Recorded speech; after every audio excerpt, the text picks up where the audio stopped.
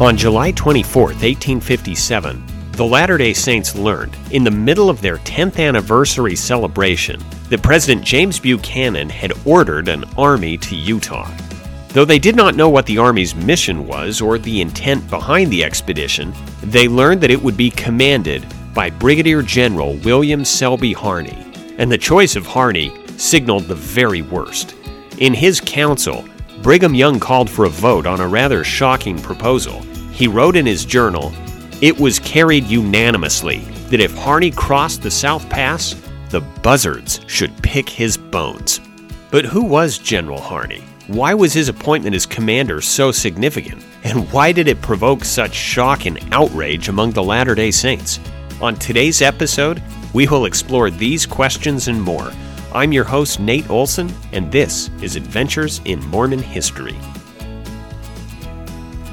Brigadier General William Harney was a native of Tennessee, and he was a soldier's soldier. He was tall, broad-shouldered, and muscular, and he didn't drink alcohol or gamble. Jefferson Davis, who tended to see the world primarily in terms of race, would later remember that Harney could run faster than any white man and farther than any Indian. Harney loved hunting and spearfishing.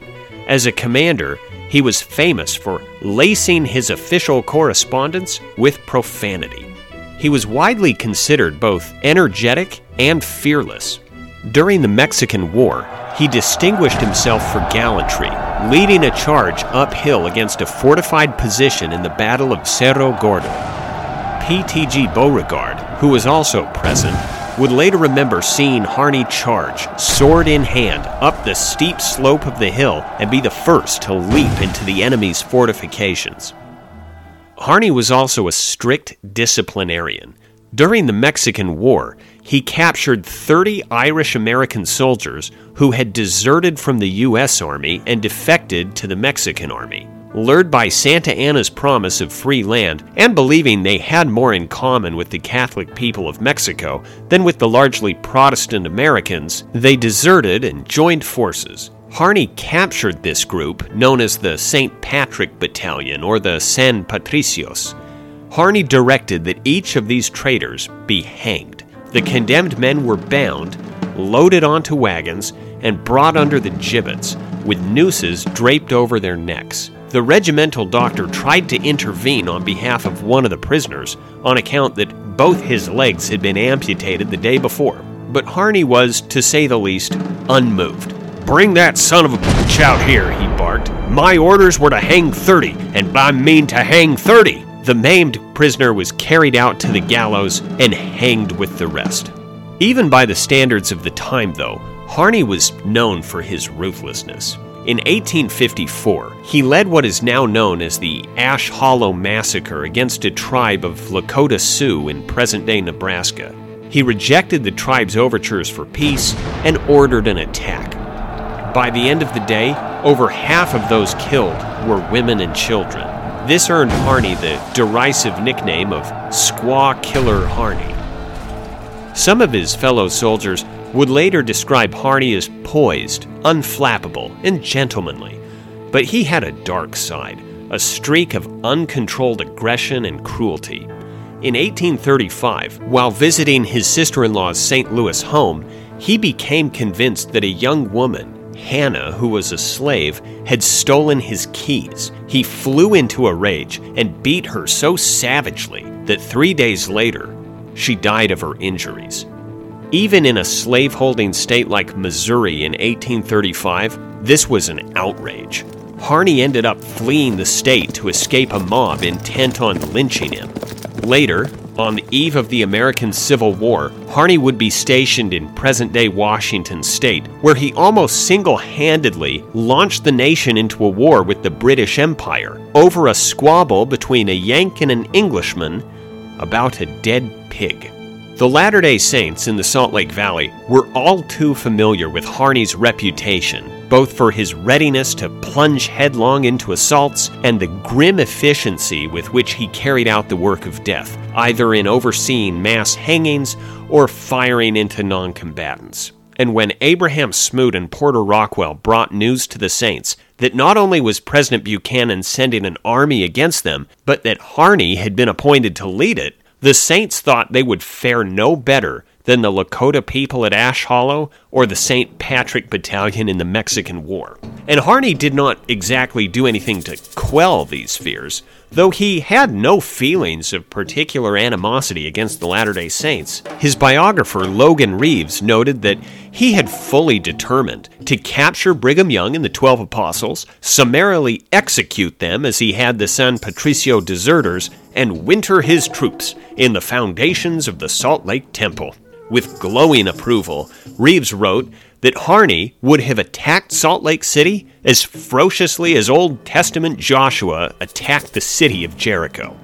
In a letter from early August in 1857, Brigham Young described what he viewed as the mission of the Army's campaign. He wrote that the only reason to appoint Harney to lead the expedition was that Buchanan and his administration had decided on war. The mission of these war dogs is, of course, peaceful, as is the saintly squaw killer, General Harney, who is supposed commandant of the expedition. And the current report is that he has committed himself on the peace side by openly avowing that he feels no hostility to the settlers of Utah further than against myself and about 39 others, and all those who believe as we do. The Mormons are going to be Christianized, civilized, and victimized by the high-minded officers of Uncle Sam's regulars. Apostle George A. Smith also perceived that Harney would include him on the list of troublemakers to be hanged. But in this, George A. had no intention of helping Harney carry out his mission. He announced to a congregation in Cedar City, "Well, I am one of the proscribed, but being naturally so great a coward, I greatly prefer fighting to hanging." Rank-and-file Latter-day Saints felt the same way. Asa Calkin, then serving as a missionary in England, wrote in his journal, "It seems a settled thing that an army is to be sent against the citizens of Utah, commanded by the bloodthirsty coward General Harney, who immortalized his name in the Indian massacre at Ash Hollow." With Harney appointed as commander of the expedition, the Latter-day Saints began making military preparations to repulse him and the army, and they composed a folk song in honor of General Harney that has long since been forgotten. The song was called "Squaw Killer Harney is on the Way."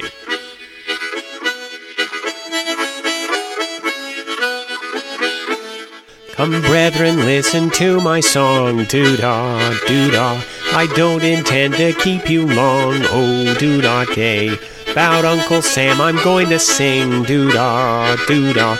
Destruction he is trying to bring, oh, doo-dah day. Then let us be at hand, by Brigham Young to stand, and if our enemies do appear, we'll sweep them from the land. Old Squaw Killer Harney's on the way, doo-dah, doo-dah. The Mormon people for to slay, oh, doo-dah day. But if he comes the truth I tell, doo-dah, doo-dah, our boys will blast them all to hell, oh, doo-dah day. Then let us be at hand, by Brigham Young to stand, and if our enemies do appear, we'll sweep them from the land. Old Sam is sent, I understand, doo-dah, doo-dah. A Missouri asked to rule our land, oh, doo-dah day. But if he comes, we'll have some fun, doo-dah, doo-dah, to see him and his Gentiles run, no, doo-dah day. Then let us be at hand, by Brigham Young to stand, and if our enemies do appear, we'll sweep them from the land. Then here's long life to Brigham Young, doo-dah, doo-dah, and Heber too, for they are one, no, doo-dah day. May they and Daniel live to see, doo-dah, doo-dah, this people gain their liberty, oh, doo-dah day. Then let us be at hand, by Brigham Young to stand, and if our enemies do appear, we'll sweep them from the land.